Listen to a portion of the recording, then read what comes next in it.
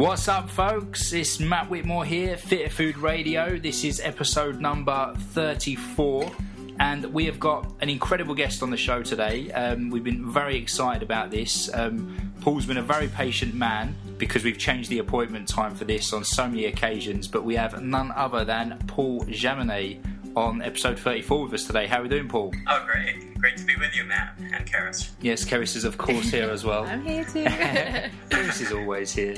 But yeah, Paul, so obviously we've been fans of yours for some time. You wrote the Perfect Health book. So why don't you tell us a little bit more about who you are, why you wrote that book specifically, and then we can get into some nitty-gritty details on nutrition and all sorts. Well, I'm a middle-aged former scientist and former entrepreneur, and I always had really busy careers, and as a result, I ate very poorly. You know, I would eat a lot of bread and drink a lot of soda, and I ended up developing some pretty serious middle-aged health problems, and my wife had the same issues. She's a biomedical scientist, and so we felt like we were getting old prematurely, and really risked losing some of the best years of our lives, but we didn't really know what to do about it. And then we discovered paleo in 2005, which I guess makes us old-timers in ancestral health movement. Yeah, definitely. And that was the first thing we tried that made a difference, but it also created some new problems for us. I realized pretty soon that I was developing nutritional deficiencies under the version of paleo that we were eating. So I started working on fixing paleo. So I figured that would be that was the only thing I had found that looked like a useful path forward to improving my health. And it ended up taking us 5 years to figure out how to make an optimized form of paleo and how to fix all of our own health problems. But by the time we did it, our strategy was to try to optimize nutrition. We'd figure out every known nutrient and what's the optimal amount, and then figure out a mix of foods that would provide it. And so we worked back toward the optimal diet, using an ancestral, natural, whole foods template. And we finally did sort through all of our health issues, and we learned a lot about health. And, we were confident that our diet could help a lot of other people heal their health, so we felt an obligation to write it up. And we did. So our book, Perfect Health Diet, is now in its second edition. And it's been very successful. We've had thousands of reader success stories. And in fact, we recently started a health retreat business, partly with a scientific goal. We wanted to help people learn to implement an ancestral diet and lifestyle better. And there's so many aspects to really optimizing everything about diet and lifestyle that it's really difficult to pick them up from books or blogs. But if you can go live someplace for a week or more and actually, participate in cooking classes, exercise classes, experience the environment, how do you shape your home environment, it's much easier to get across all of the things, people need to learn to be healthy. And we're tracking the health results of our guests, and we hope to prove that ancestral diet and lifestyle can really cure a lot of health conditions. Oh, that's absolutely amazing. Awesome. Yeah. And how would you say that your Perfect Health diet now differs from your first version of paleo that you tried? Well, it's much more varied and it's much more delicious. are the biggest things. So, we were overly restrictive of starches when we tried paleo. So basically we had a lot of meats and vegetables and fats, but not nearly as many plant foods and not as much diversity of plant foods, and also not as much diversity of animal foods. And we weren't as careful about getting some of the key nutritional components like liver, egg yolks, and connective tissue. So there's a lot of little aspects of our diet. We've also realized the cooking methods matter a lot, and but then there's been a lot of growth in our understanding of lifestyle and how that influences health. And it turns out lifestyle factors are just as important as diet and nutrition. And so we actually had a fairly extensive lifestyle section in our Perfect Health Diet book, but we've been expanding that significantly. So at the last few Ancestral Health Symposia, I've spoken on lifestyle factors, and we're going to come out with a lifestyle book sooner or later after our cookbook is done. discuss all those things. But right now we're teaching them all at the retreats, and I think they're a big component. The key word there, Paul, is lifestyle, isn't it? Because I think when it comes to just general health, fat loss, training performance, I think people tend to nitpick, don't they, what they kind of want to take on and what they don't. And often training takes the front seat, shortly kind of like followed by a bit on nutrition. But then when it comes to reducing stress, getting good quality sleep, that's when, that tends to go on the back seat and go on the back burner somewhat, wouldn't you say? Yeah, definitely. And, life is so busy. People have so many things they want to accomplish. It's hard to get all of our daytime things done. People keep pushing their activities out to 16 hours a day and trying to squeeze their sleep and their rest and their relaxation. And that's especially true, if you're training and you have a job, then how do you fit in your training time? It often, squeezes into the evening, and that can delay meals as well. So it's definitely a real challenge, but in fact, even for fitness and for athletes, what you do at night, you need to balance the training with rest, relaxation, recovery, de-stressing, and so you want to have a certain amount of hormetic stress in the daytime, but you also want to have a de-stressing balancing of that stress in the nighttime. And so everything that you do matters. Even the non-training parts of your life have a big influence on the impact that your training has. Oh yeah, 100%. I'm fully behind you on that, because we talk about that a lot in our seminars now, don't we? Well, yeah, I think one of our biggest battles, and it's something I was just going to ask you to cover, Paul, for our listeners, is you talk a lot about circadian rhythm, so our sleep-wake cycle, and how really we don't seem to sort of follow that very well as our body clocks are designed to do now. And like you said, we're spending evenings, especially we live in London, so a lot of people leave work and head straight to the gym.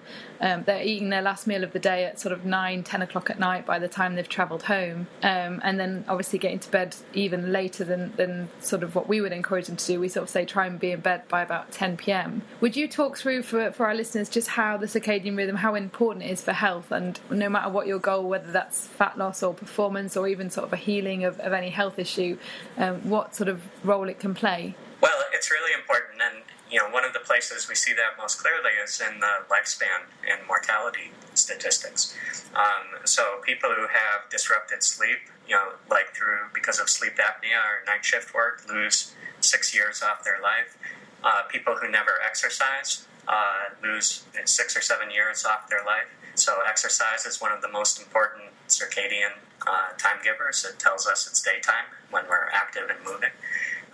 Other issues like light exposure, people who live in very far northern latitudes start to have issues. People who are exposed to brighter artificial lighting actually have worse health. The brighter the nighttime lighting in your area, like street lights, then the more likely you are to be obese and to have various other health problems. There's lots of evidence that these factors matter.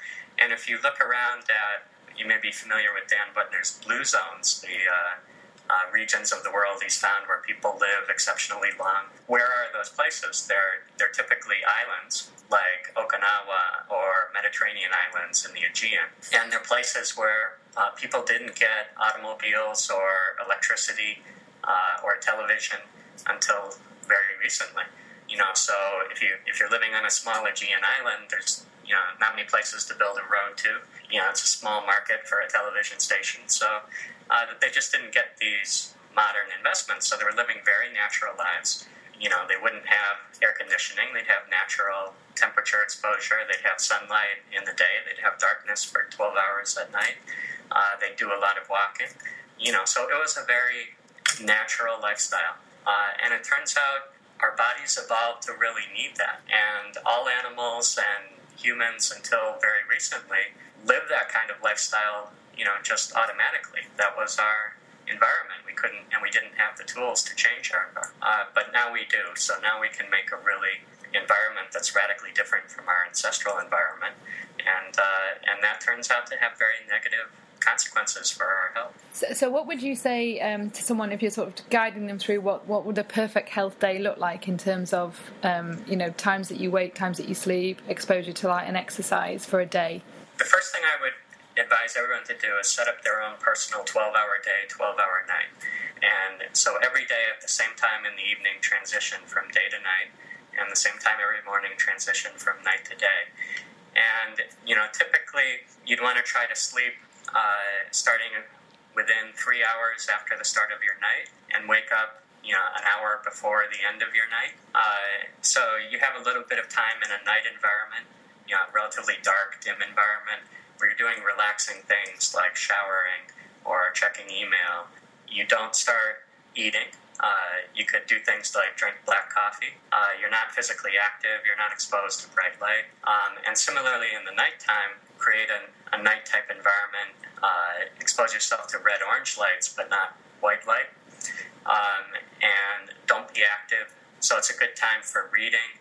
It's a good time for doing cooking of things that you won't eat that night, but you'll eat the next day or the next several days.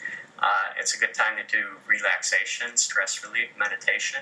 Good time to do stretching type exercises, mobility work. Good time to do social things with intimate people you love, with family. It's a time when you should be getting rid, having no stress, including no intense physical activity. And then in the daytime, everything reverses.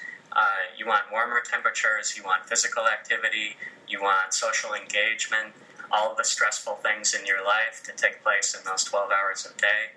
You need to organize your life and think about, all right, what are all the non-stressful activities? How can I shift them into my nighttime environment in order to free up time in the day for all my stressful things? And then how can I organize my daily schedule so that I'm getting all of those stressful things in those 12 hours?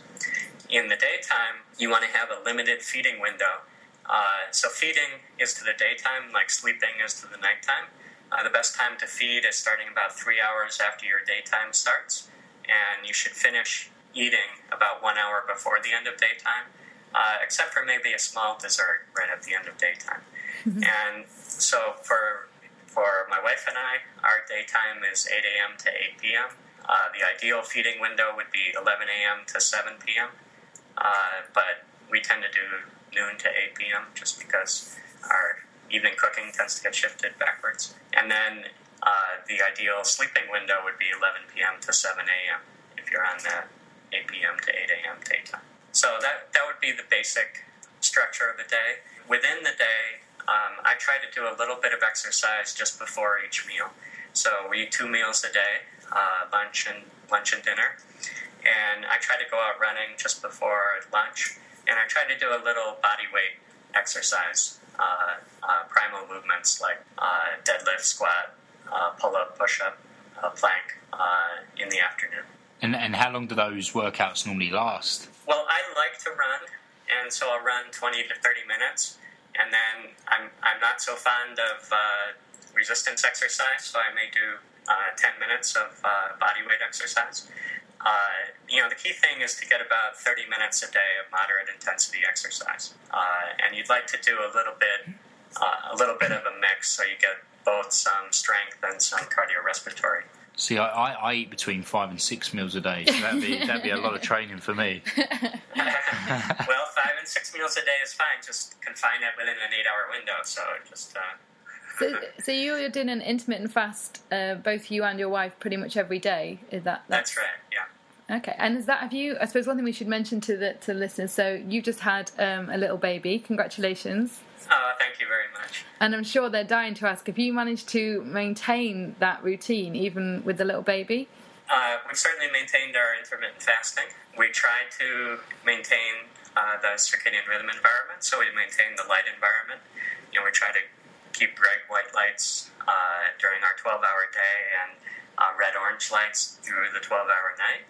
And we are getting our baby a little bit onto a circadian rhythm, so he's now sleeping, in 4 to 5 hour stretches at night, and most of his waking time is in the daytime. I'd say the biggest change that the baby has brought is because he wakes up 1 to 2 times during the night for feeding.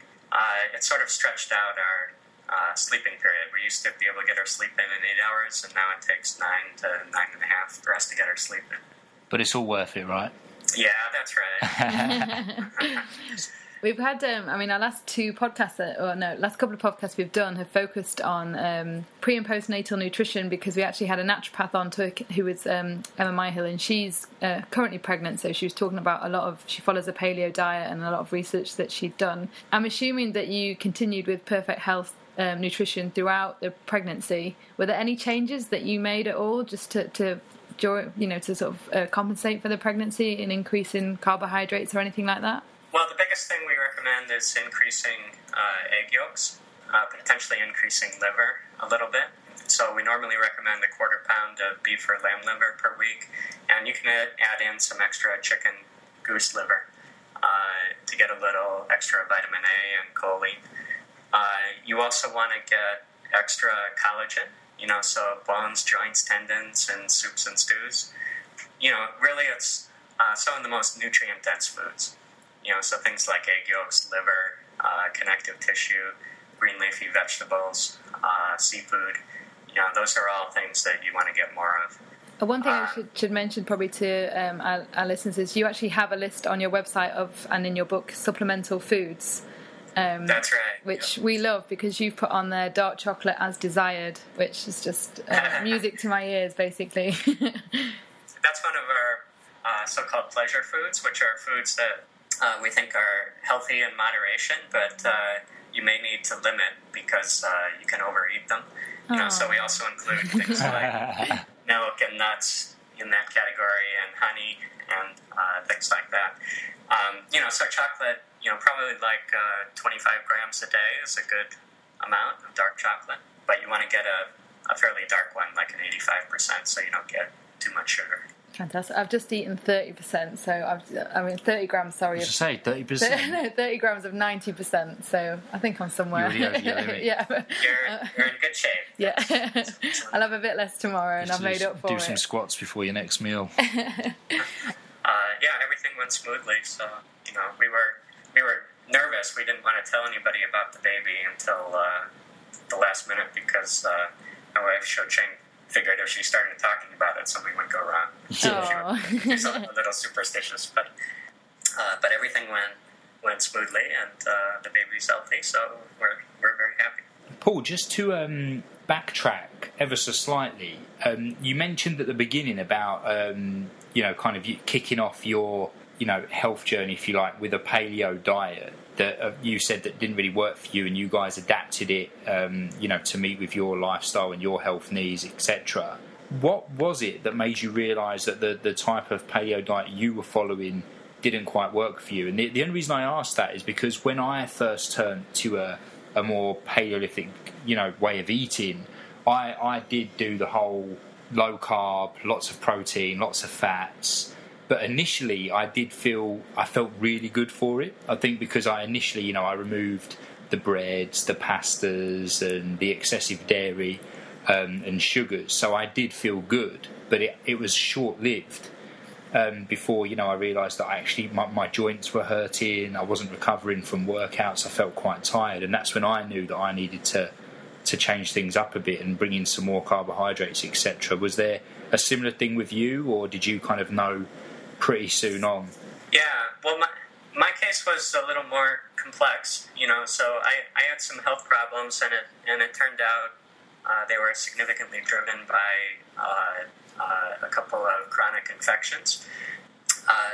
Your experience, I would say, is very common. So, basically what happens is, when you switch to a new diet, which has some good aspects, things that are better than how you were eating before, you'll see the improvements very quickly. But if the new diet is restrictive, then you'll get some nutritional deficiencies developing. And those typically take several months or more to develop. And so it can take a little while. So you feel good at first because you're repairing whatever deficiencies you had on your previous diet. But then after a while, some new deficiencies crop up. And this kind of pattern is especially common with people who switch from extreme diets. So if somebody goes vegan, then they're missing certain nutrition. They usually flip to something that, what looks attracted to them, your brain will start craving whatever was missing. So they'll switch to a Atkins type high meat diet. Yeah. Because they were low in meat, and they'll feel better quickly, and then they'll start getting deficient in the type of plant things that they were that they had an abundance of on the vegan diet. In my case, I had some immediate negative effects. I had a flare-up of fungal infections, and I had some blood tests. It turned out most of my white blood cells died off soon after I started very low-carb paleo, and that allowed these chronic fungal infections that had to flare up. And I had never realized what it was, but I had had a chronic fungal infection since I was a baby in my right ear, and that ear all swelled up. And anyway, that part was a little bit scary. But once my white blood cells came back, then I felt better, and I actually, took that as somewhat of a positive thing that the paleo was making a difference to my health. Realized that the reason for the loss of white blood cells was that there are various infections of the white blood cells. That normally the white blood cells die every 45 days because they frequently get infections, and because they're always going to the sites of infection, and they kill themselves so that new uninfected white blood cells can replace them. But some germs have developed a way of suppressing that apoptosis, so the white blood cells are immortalized, and then they carry the germs that are infecting them to new locations. And but if you starve bacteria with a very low carb diet, you can, and with a ketogenic type diet, they can lose the ability to suppress the white blood cell apoptosis, and it can all happen at once. And anyhow, so I had that, but then, just like you did, with every month that passed, and I felt good. Some of my symptoms got fixed, but then with every month that passed, I felt worse and worse. And what finally, two things. One, I figured out I needed more carbs, and so I started reintroducing carbs. But then another thing I noticed, I was getting scratch wounds, and they wouldn't heal.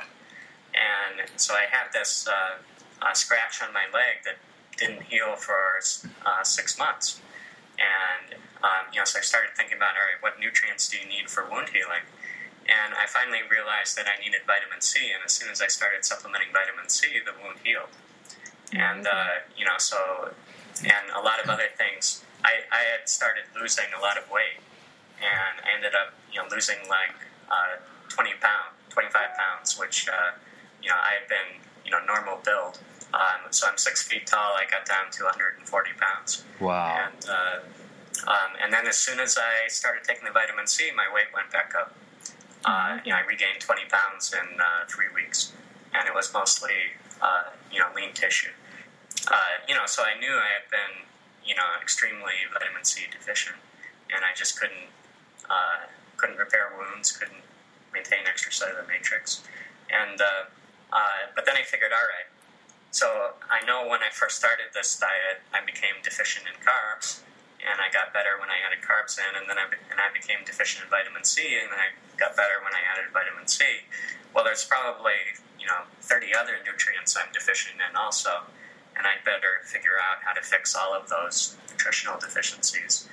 But it's really hard to work back from symptoms. And symptoms may not be very sensitive, so you may feel fine but still have a deficiency. And as Bruce Ames has proposed, which must be true, our body must triage when we have a deficiency of a nutrient. It must send the nutrients to the most urgent uses, and that means that if you have nutrient deficiencies, it's going to show up as shortened lifespan and as diseases of aging like cancer, rather than some kind of urgent, imminent thing. So in some ways, it was a blessing that my diet was so bad that I developed scurvy and other issues that were obvious. But so I realized I can't just rely on looking at my symptoms and trying to figure out one specific fix for them. I really have to figure out how to make a highly nourishing diet that supplies every nutrient my body might need. So that was the work that led to Perfect Health Diet. And just you've sort of on the website and in the book you've covered. You have a great plate which we actually borrowed for our Fitter Food book because we just found it was such a. We stole it. Yeah, we did. No, we did write to you. Actually, we should. I don't know if you realised you were the first person to ever read the final copy of Fitter Food. I sent it to you on. I think it was like just before Christmas in 2012, and said, "Can we borrow your apple?" You call it the apple plate, don't you, or the perfect plate? Which just divides up, fats and starches and pleasure foods. Yeah, that's it's in the shape of an apple, but also with a yin-yang symbol. And my wife is of Chinese descent, and so the yin-yang symbol is a symbol of balance. And we wanted to represent a balance of plant and animal foods. So the paleo ancestral community had gotten a little away from the plant food side. Anyhow, so we like that symbol. Our publisher, Scribner, didn't like it, so they wanted to get rid of it, but we couldn't agree on a replacement, so they relented. And it stayed in our book. And we're working on another representation for our cookbook that will complement it. Show the foods, but that's still in the artistic. Actually, one thing you mentioned before was cooking methods. And what's really interesting, I was reading your article on microwave cooking. I was actually reading it to my mum, and she almost fell over when I went and put a sweet potato in the microwave this week, because I've been saying for years, no microwaves, no, I sort of was quite against them. But actually, when you did a great summary of the science, it's not that you should necessarily rely on microwaves, but they're not the sort of demon cooking instrument that we've been led to believe that they might be. Would you talk through cooking methods a little bit? Yeah, well, that's a great topic. So really what you want are gentle cooking methods. And roughly half of all the toxins that people eat are generated during cooking. And that's especially true with industrial food. So if you think of how industrial food producers, send their food through a factory, they want to prepare everything really quickly. So they use machines and they use dry heat, high temperatures to cook things. And that turns out to be the best way to generate lots of toxins. And even with home cooking, you can generate a lot of toxins. If you think of grilling over an open fire, anything that blackens starches, you can do it really easily. Basically anything that dries starchy plant out and then applies high heat well above the boiling point of water, will generate toxins. And so what you really want are gentle cooking methods at relatively low temperatures. Ideally, you'd like to cook with a moist heat, keep the water around. So any kind of cooking that dries food out tends to be less desirable. Microwaves turn out to be a really good way of cooking. They really, as long as you keep water in your food and it doesn't dry out, then they really don't damage any of the chemicals, any of the natural food compounds. There's going to be a lot of people air punching as they hear this. Yeah. Me included. Food manufacturers have really done a lot of research on how to desiccate foods, how to dry them out. So lots of foods, like, for instance, tea leaves, you need to dry out the tea leaves. But you need to dry it out without disturbing the flavor or without, damaging the food. And, so they do a lot of research on how to do that, and it turns out microwaves are the best way to do it. It does the least damage to the tea, and it's similarly with other foods. So for home cooking, if you're not even drying them out and you're keeping the water there, the water is protective. Prevents the temperature from going too high.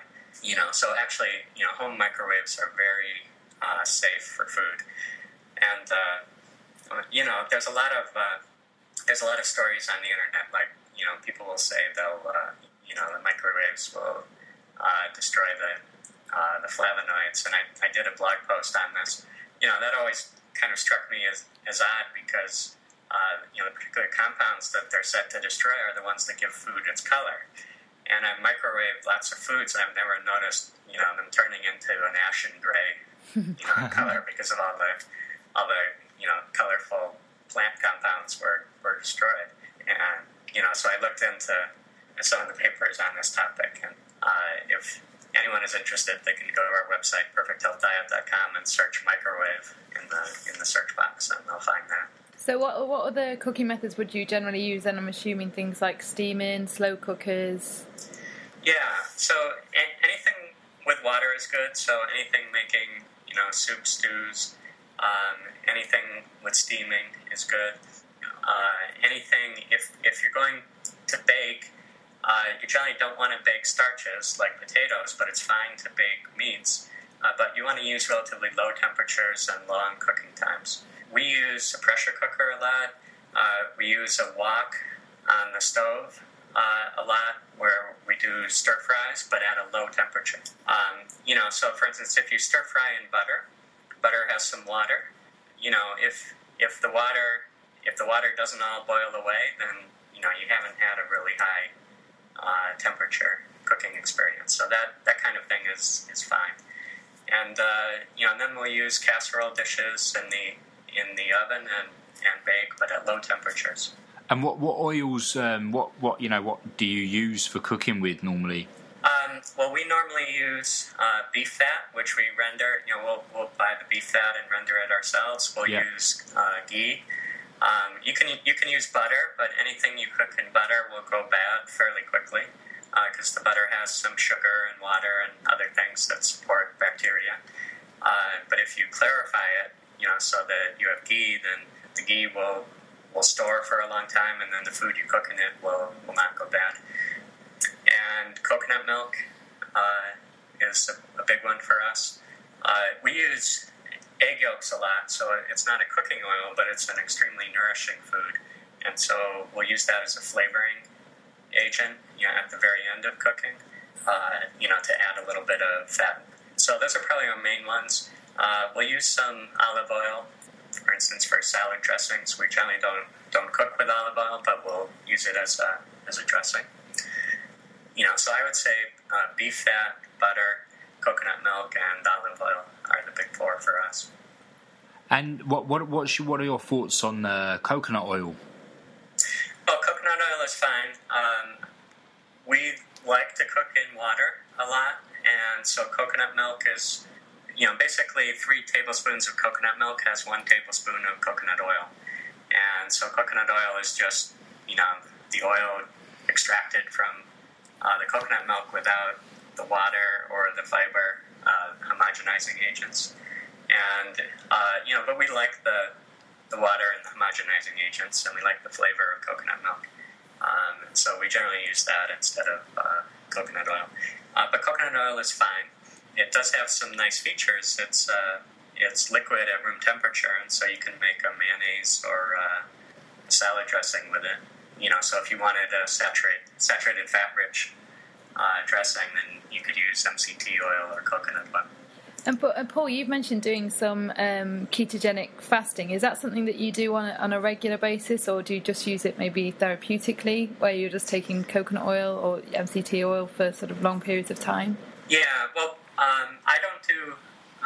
I don't take oil during our fasts. I just do complete fasts. The only things I take during a fast is pretty much black coffee. I might, if I were doing a long fast, then I would take like a vegetable soup, put some vegetables in some bone broth, and add some salt, and make a little soup, and eat that for electrolytes and fluids. But pretty much, I think the fasting is most helpful if it doesn't have any calories. That changes a little if you're on a ketogenic diet, and then at the very end of I'd still do daily intermittent fasting, but you might break the fast with a somewhat oily breakfast, that includes coconut oil or something with ketogenic fats. And you've mentioned before as well, in terms of using ketogenic fasting for people suffering from cancer, is that something that you've done a lot of research on or know much about, or is it just something that because I know people aren't always sort of that keen? Yeah, well, it's something I'm curious about, so I try to follow the literature. I wouldn't say I'm an expert because it's hard to keep track of what goes on. But basically, ketogenic diets they're therapeutic for certain conditions, and mostly neurological conditions. So lots of mental health disorders can be be traced to defects in metabolism, and often a ketogenic diet bypasses those, and so repairs some of the problems leading to the neurological or mental health condition. And so people with migraines may benefit from a ketogenic diet. People with epilepsy, people with borderline personality disorder, obsessive compulsive disorder, other types of mental illness. And so if you have some kind of neurological problem, it's almost always worth trying a ketogenic diet. And in brain cancers, it looks like a ketogenic diet is beneficial. The situation is a little more complex with solid tumor cancers. There's some evidence that ketogenic diets may slow down tumor growth. The problem is it's very easy malnourished on a ketogenic diet, like I found when I first adopted paleo. And that can cancer progression or shorten your lifespan. So there's risks involved. And also cancers can eventually mutate around and start to, recover their ability to grow even when you're on a ketogenic diet. So it doesn't seem like it's a curative thing for cancer, but it's potentially a very intriguing adjuvant therapy that you might couple with chemotherapy or other cancer drugs. And so going on a ketogenic diet during chemotherapy might make the drugs more effective against cancer. There's a lot of interesting potential there, but the research is probably going to take a while to really clarify everything that's going on and what is the place of the ketogenic diet in cancer therapy. And your sort of a version of ketogenic diet was slightly different in that you didn't suggest going as low with carbohydrates down to like 20 grams or 10 grams, whatever, like Atkins did. You sort of said more 50 grams, but use MCT oils to bring on ketosis. Is that correct? Yeah, that's right. So, so we really want to avoid nutrient deficiencies. So if it's a temporary, like the Atkins induction period, is limited to 30 days, then it's not so bad. But if this is a diet you want to be on for the rest of your life, then you really want to avoid nutrient deficiencies, and including deficiencies of carbohydrates. So glucose is a nutrient. We need it for all kinds of things, including extracellular matrix and immune function. And so there's going to be problems if you don't eat glucose for months and months and months on end.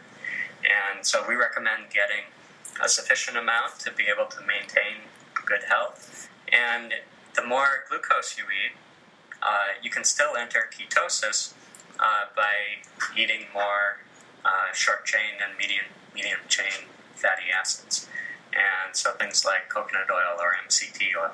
And so our preference is if you want to be ketogenic, don't do it by starvation, by cutting out carbs and protein. Do it instead by slightly reducing your carbs and protein, balancing that by adding in MCT oil. So it's more of a shift of macronutrients, but it's not as dramatic a shift as most people think of when they think of a ketogenic diet. What are your views then on like ketosis feeding fungus? So you mentioned before about like suffering with fungal infections. So basically, any germ that has mitochondria can potentially utilize ketones. So ketones diffuse through cell walls and they'll reach mitochondria. And that's what makes them so helpful for neurological conditions. They'll diffuse into the brain, and our brain mitochondria can utilize them. They don't need as much oxygen as carbohydrates do to be metabolized. So they're really in many ways a useful source of energy that also bypasses some of our immune defenses. So like our body is designed to transport fats in specific ways and direct them to our cells. We have particular carriers, the lipoproteins, and particular receptors on cells for picking them up, and then particular transport mechanisms within the cell, like carnitine, to carry them to mitochondria. And, things those transport mechanisms are meant to do is to keep those calories away from germs that can utilize them. and ketones bypass that. And they diffuse everywhere. They're available to all the germs, and so you do have a risk of feeding protozoal, parasitic, or fungal infections when you go on a ketogenic diet. And also the immune defense against those things relies on glucose. So if you look in what's called the myeloperoxidase pathway for generating reactive oxygen species, it's pretty important to supply the white blood cells with glucose in order to generate reactive oxygen species, which is what they use to kill those germs. And so you get both suppressed immunity and you can get enhanced growth of those germs. So ketogenic diets are really helpful against bacterial infections, so they'll tend to starve the bacteria. And the bacteria can't utilize ketones, but some other infections can. And so, there are definitely risks. And, now in northern latitudes, we're more prone to getting, in the advanced countries, we're more prone to getting bacteria or viral infections. But in the tropics, it's very common to get parasitic infections. And, so I think there are definitely some risks to ketogenic diets, which people need to be aware of, and be a little bit cautious about making that. They're much better suited to be a temporary type of fast, where you adopt the diet temporarily as sort of a fasting procedure, that may help reduce levels of bacteria in your body than they are as something you adopt and eat continuously. With your fungal infection, have you completely cured that now? Have you got rid of that? Well, I doubt you ever completely rid your body of these germs, but I don't have any symptoms, and I haven't had any of the issues I had. So, as a baby, I think I got this from my mother at birth, and she had cancer at the time she was pregnant with me. And people who get cancer are pretty prone to fungal infections. And I was in and out of the hospital my first 4 years with chronic ear infections, and I think they must have been fungal. And I ended up with a brown patch behind my. I remember my mother trying to scrub it away, but no matter how much soap you used, it couldn't go away. And I ultimately, it took about 40 years later, I figured it out. Just putting some of the pharmacy antifungal lotion on it made the brown spot go away. Anyhow, and that was the place that flared up the most when I low carb. And anyway, it's so as far as I know, I used to get oral thrush all the time. I haven't had that in years. Wow. I haven't had any of the rashes or brown spots that I used to get. And I also feel much better. I have a lot more energy. I haven't really seen any signs of fungal infections in years. Well, Paul, I've got a personal question, and this is more personal for me than it is actually to you, so don't worry. But I believe I've got a fungal infection of sorts, and I often joke with Keris that I think I'm just one big walking fungus, because when I was about 13, I developed a nail infection on my toenail. I just assumed that had come about through wearing, because back in my teens, playing football, playing rugby, or soccer as you guys call it, just wearing sweaty boots, and in the winter when it would rain, I'd wearing these boots, and then I would just stick them in a plastic bag and leave that bag tied up until I'd wear them again. And I'm pretty sure I was probably wearing the same wet boots without them ever fully drying out or anything. He was also eating a lot of cereal, drinking a lot of soda. Yeah, and my diet was crap as well. But obviously, when you're a 13-year-old kid, you don't think of that. No. So I got this nail infection, which was pretty horrible. But I lived with it for years. I just only ever had this one nail infection. And then over time, it's gradually spread to other nails. Not as bad, but it's there.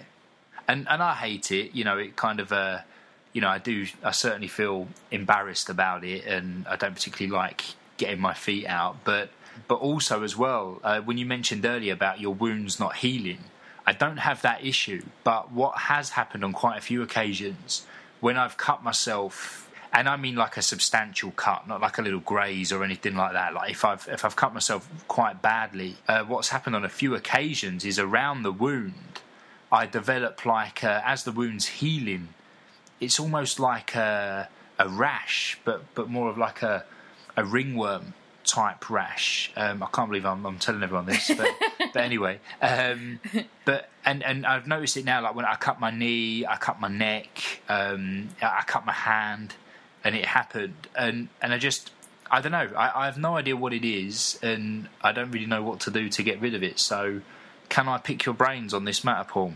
Yeah, sure. Imagine you just told her I said no. Well, as far as the nail infections, those are, that probably is a fungal infection, and so good things to do. You definitely want to optimize vitamin A and vitamin D. So vitamin A, eat a quarter pound of liver a week, and also eat green leafy vegetables and orange plants every day. And vitamin D, get sunshine or a supplement to optimize your vitamin D levels. And you want to support immune function in other ways. So zinc is important, iodine, copper, and you want to get some nitrates from green leafy vegetables and beets. You want to do all the circadian rhythm entrainment things, so generally support immunity. It can also be good to support the extracellular matrix formation that's involved in bones, joints, tendons, vitamin C, silicon, and as far as the ringworm, I used to get those kinds of rashes a lot back when I had chronic fungal infections. Oh, one other aspect of fungal infections is that in many ways your best defense against fungal infections are beneficial bacteria. And so another thing you can do is make fermented vegetables, so you get a juice with a lot of probiotic bacteria, and you can put that on your feet or around your nails. You can mix it in yogurt and spread that on wherever the infections are. So just sort of inoculate yourself with good bacteria, and they'll help to outcompete the fungus on your skin. So as far as the wound healing goes, again, if you provide yourself with extracellular matrix and vitamin C and silicon, that'll support rapid and healthy wound healing and help avoid, letting any kind of fungal infection get on. And then, you can inoculate your skin with beneficial bacteria from fermented vegetables. You can also start to get, there's a company called AO Biome, which sells so you spritz on a little spray with some beneficial bacteria, and that actually improves your body odor as well. So there will be some benefits there. What has Keris said?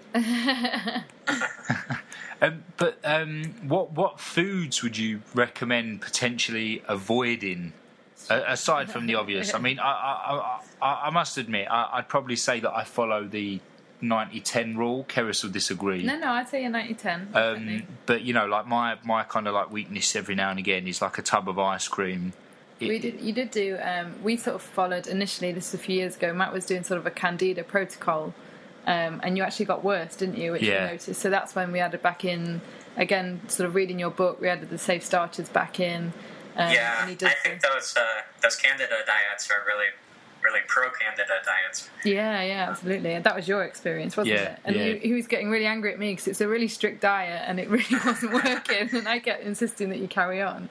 Yeah. Because the key thing as far as avoiding foods is avoid industrial processed foods and eat a natural whole foods diet. It's fine to eat ice cream. I eat ice cream. I like you, Paul. Yeah. It's much more important to be well nourished than to avoid things. And as long as you're avoiding industrial processed foods and eating natural whole foods, then just focus on nourishment. Do you use any of the sort of gut supplements out there, like oregano and sort of allicin supplements, or do you always try and do it through food where possible? Yeah, we do it just through food.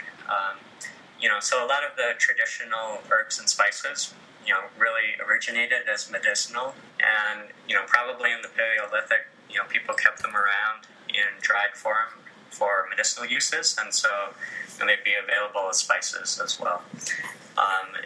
So our cooking traditions, they probably go back tens of thousands of years. So a lot of those traditional cooking herbs are also antimicrobial, and they can have beneficial effects on gut bacteria. But with all of these things, you don't want to overdo things, especially ones that are powerful and have therapeutic uses, meaning they're pretty bioactive. So typically the amounts that make your food taste good are going to be the optimal amounts for you.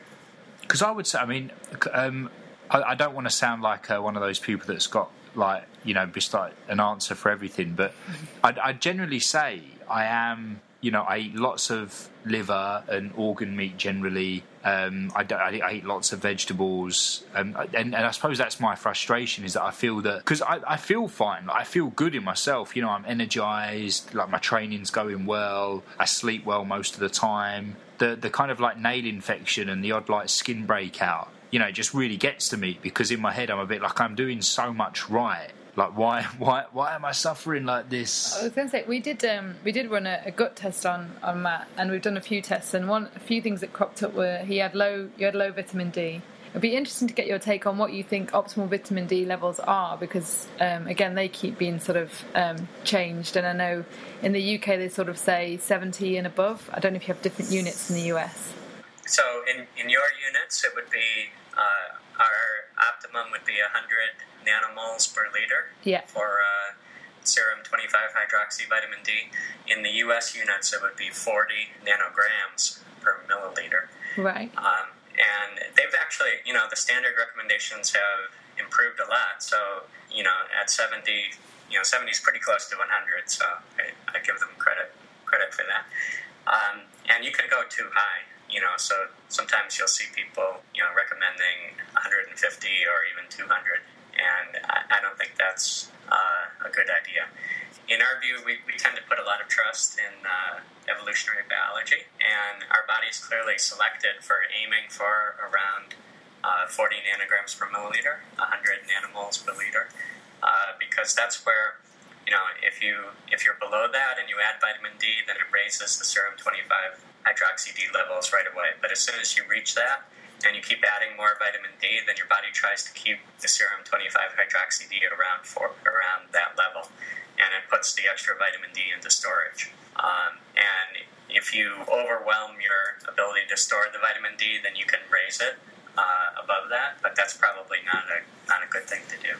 So you should get enough vitamin D in order to reach that level. And typically for most people, that would be a total of about 4,000 IU per day of vitamin D. So if you got no sun at all on your skin and your food didn't have vitamin D, then if you supplemented 4,000 IU per day, then you'd have optimal vitamin D levels. But most people get a little bit of sun, and so more typically 2,500 IU would be a good supplemental dose. And that's so if someone gets out, usually, the UK doesn't have the best weather, but I think most people tend to get about half an hour a day. What would that equate to, do you think, in terms of cloudy weather?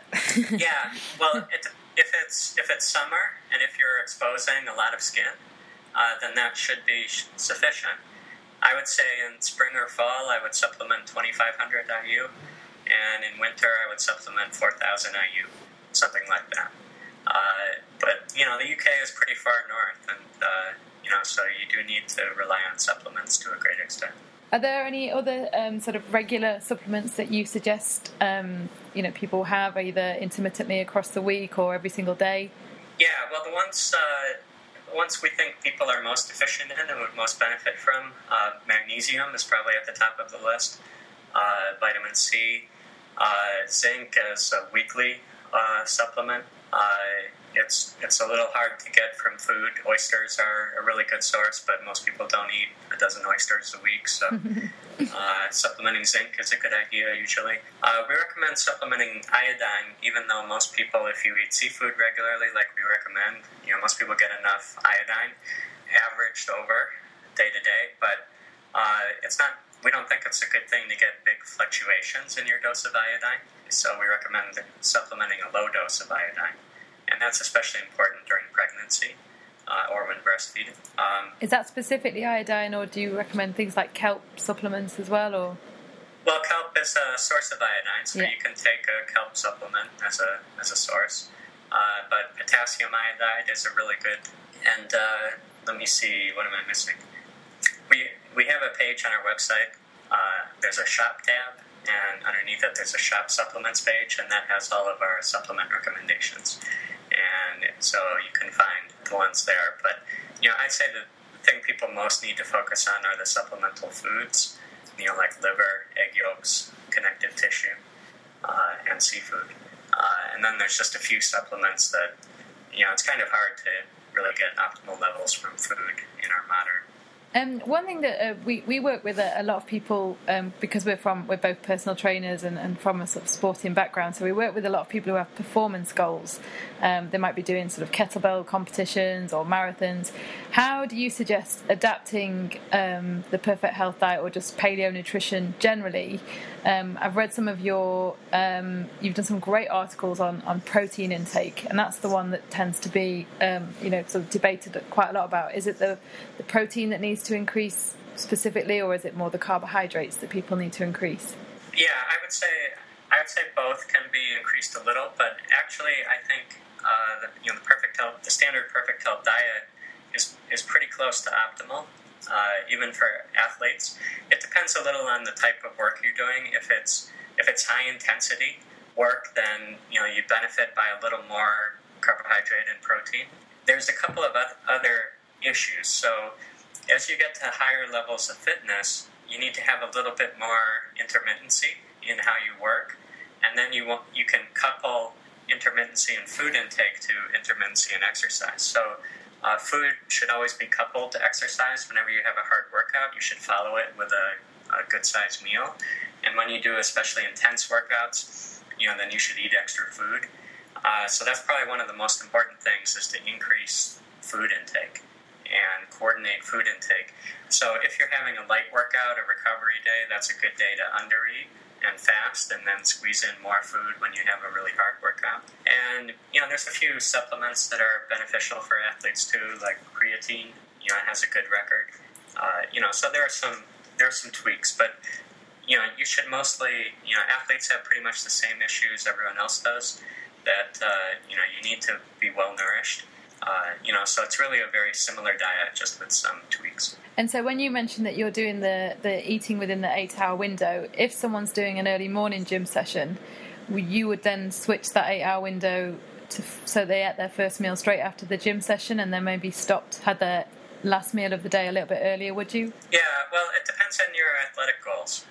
So if you're like a marathoner, you're not really looking to add a lot of mass, then it would be fine to do a gym strength workout and still not eat for a few hours until your next meal. But if your goal is to be massive or to maximize strength, then it's good to couple the exercise to food intake, and it'd be good to adjust your daytime window if you can. So if you really have to do an intense workout, it starts to get a little difficult to optimize everything.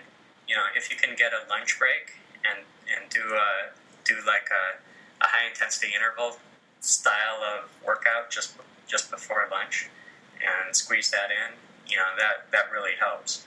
Because you ideally want to get a lot of these intense daytime and training things like intense workouts and food intake into the middle of the day if you can.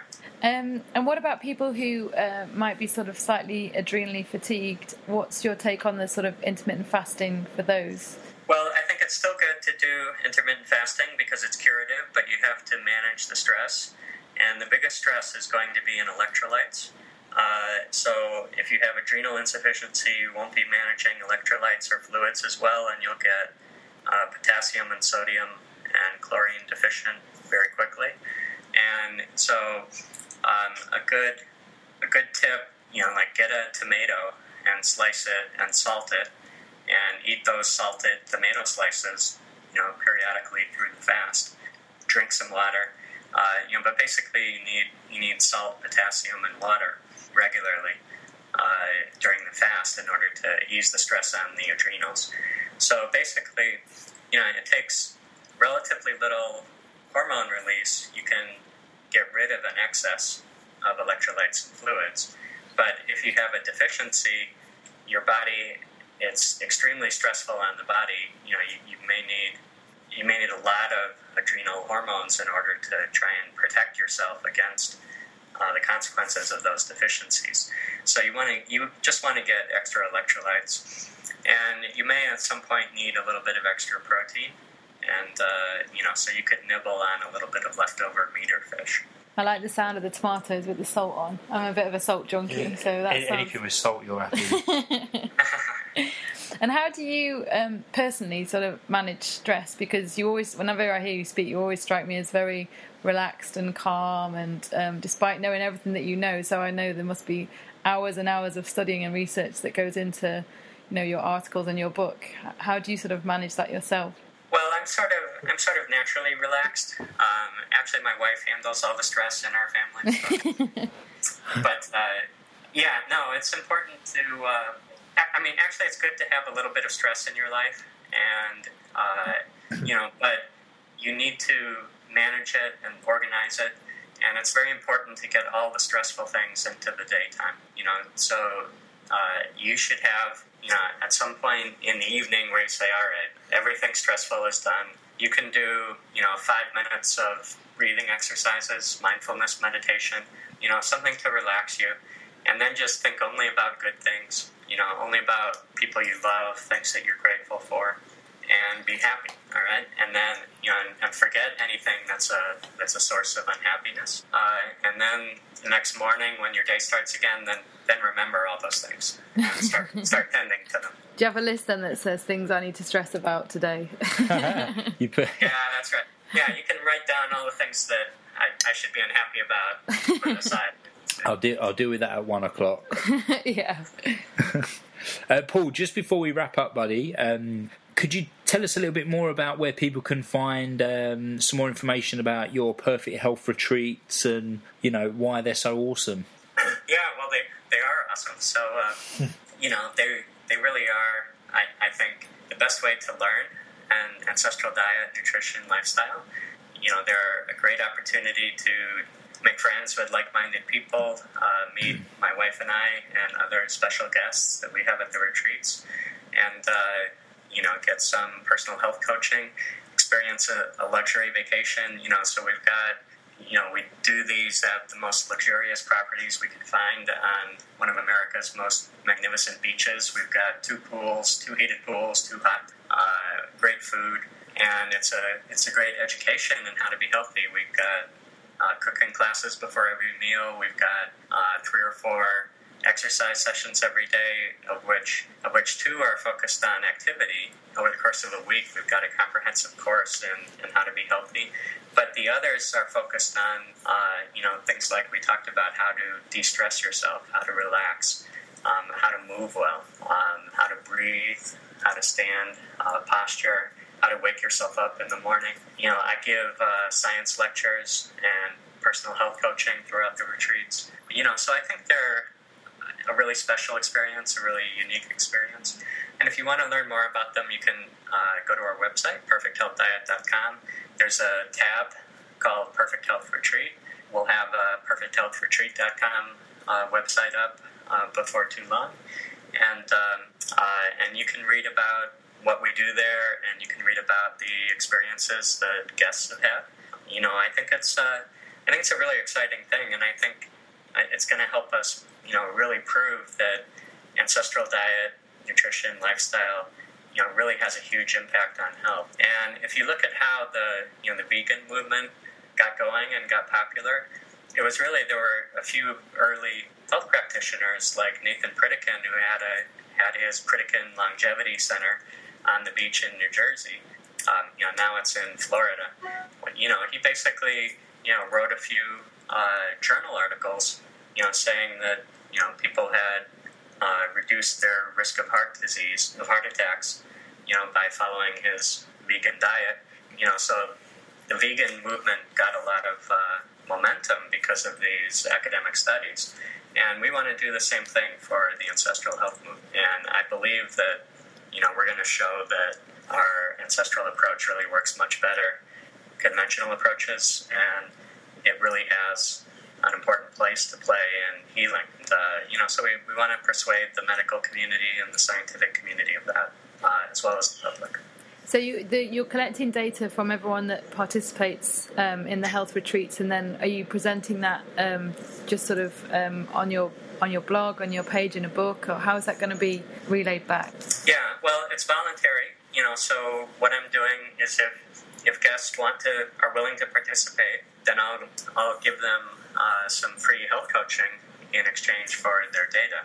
I ask them to stay in touch and share their health outcomes with us, and so I'm hoping people will. And as far as where the Ancestral Health Society has recently formed a scholarly journal called the Journal of Evolution and Health, and is sponsored by the society. It's a great idea for people to go to the annual Ancestral Health Symposium. Revenue from the symposium funds the journal. And hopefully, the journal and publishing health outcomes like this will really have a huge impact in convincing medical doctors and biomedical scientists and others that an ancestral approach to diet, nutrition, and lifestyle is really a huge health improver. So we're really optimistic that we can help the ancestral health movement get the kind of credibility that vegan and vegetarian doctors earned, as a sort of heart disease remedy by publishing papers on that, even though we think our diet is much, much better. And, I think the reason ancestral paleoprimal diets have become so popular is that they work, much better than vegan diets do. But if you just looked in PubMed, looked at the medical literature, you wouldn't see that. You'd see all these papers showing, great health outcomes for vegan programs, and so we want to fix that. We want to gather the data and publish it, and we want to find out what really happens if for some reason some health condition or some type of people don't do well. Then we want to learn about that and be able to tweak our advice in order to make it really work well for everybody. It's amazing. I mean, on our online plans and in our seminars and webinars that we run, we always mention your blog and your book, and sort of say to people, this is where you need to be going, because that's where a lot of the latest science and research is presented, and in a way that's really easy to follow and easy to understand. So we're just going to keep following you, basically. Thank you very much, Karis. When you discover new things, we'll just feed them back to everyone else as well. And yeah, I look forward to the new book. So your next book is a recipe book, and then you said there's also a book on lifestyle, perfect health lifestyle. So we're working on a cookbook. My wife and I really want to finish our cookbook this winter, and then at some point after that, when I get time, then I'll write up a lifestyle book and something on weight loss, and then beyond that. We have our retreats, and we're constantly developing our retreat curriculum. We're planning to create like a graduate program for a more advanced program for alumni of the retreats who want to come back and get new information. And we're also planning to create continuing medical education courses for doctors. So we might have like a weekend retreat for doctors and teach them about diet, nutrition, and lifestyle and how they can incorporate that into their practice. Maybe something similar for health coaches. And long term, I want to create a video series. So there's a lot of projects that are in progress, but I think the cookbook and the retreats are top two priorities. I think you might have to start tweaking your sleep and waking hour windows, buddy, to fit it all in. Yeah, well, I'm hoping to train our baby to be a good assistant. Well, Paul, listen, buddy, thank you so much again for coming on the show. I really, really do appreciate you giving up your time. We know you're a busy guy. But just quickly, you want to give another shout out to your book, The Perfect Health Diet, we bought it, and then we bought the UK edition when that came out. So there is a UK edition, and if I'm not mistaken, it's available on Amazon and, of course, on perfecthealthdiet.com. Yep, yeah, you can get it. There's a North American edition, an Australian edition, a UK edition, and a Hungarian edition. Oh, wow. Check you out. So it really is the best book on ancestral dieting and nutrition. And, so check that out. Check out our website, perfecthealthdiet.com, and check out our retreats. So, if you want to have a luxury vacation and learn how to be healthy at the same time, then it's a great opportunity. We might book on ourselves. No, I'm saying that. I'm going to do the stress bit, and then you can learn to cook properly. I can learn to cook properly. You can already cook, but you can take it to the next level. You've just completely screwed yourself. No dinner for you tonight.